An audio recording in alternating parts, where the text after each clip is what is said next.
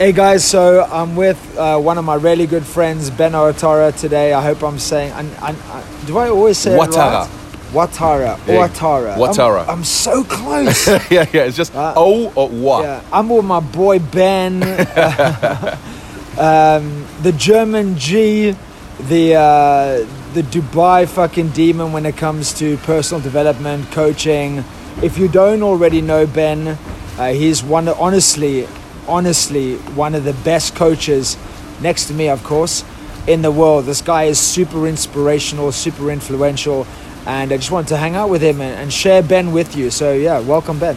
Thanks so much for having me, JP. It's always a pleasure to see you, even though we rarely see each other in live, but we're connected online. So living in great times right now, and it's a great pleasure to be here, man. We're in Dubai right now at a beautiful hotel where I always stay on the Palm, Jumeirah. And the reason why Ben and I meet is not because we need each other. We want to be around each other because of inspiration and influence. The reason why we do what we do is because we absolutely love inspiring and influencing people. Yeah. As coaches and as speakers, and I guess as influencers online, even though I don't really like that word, right? We have influence over people. Yeah. But it's important to be influenced by people.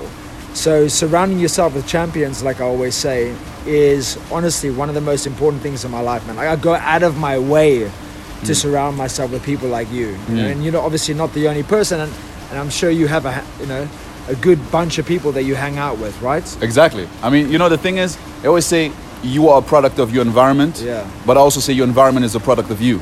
Because you create your environment. A lot of people act like they're a victim of their environment, of their circumstances, because they don't take anything into their own hands. Like you decide who you spend time with or what places you go to and the structures and the routines. And that's why I believe it's so important. And you just told me there's a quote from Nelson Mandela. And you told me about, what's the name again? Sport has the ability to change the world. No, the other one, the African word. Ubuntu. Oh yeah, I am because of you and you are because of me. I am because of you, you are because of me. And it's like takes away this whole principle of self-made. I don't believe that anyone in this world is self-made. Amen, people believe that sometimes, but at the end of the day, everything everything you try, even like if you are successful in business, you need customers, you need a team, you need people. So it's just like no one is self-made, no one is an island, and that's why it's so important that we surround ourselves with great energies to be able to give more and share more. I was talking about the Formula One example, Formula One Grand Prix or F1. Lewis Hamilton or the driver is what is celebrated in public, or the end result, but the driver doesn't show up on their own. There's a massive team, sometimes 200 people in a team that end up with the athlete or the person being celebrated the way they are. So we have 50 seconds. I'd like you to really to spit some knowledge on influencing people to go surround themselves with champions.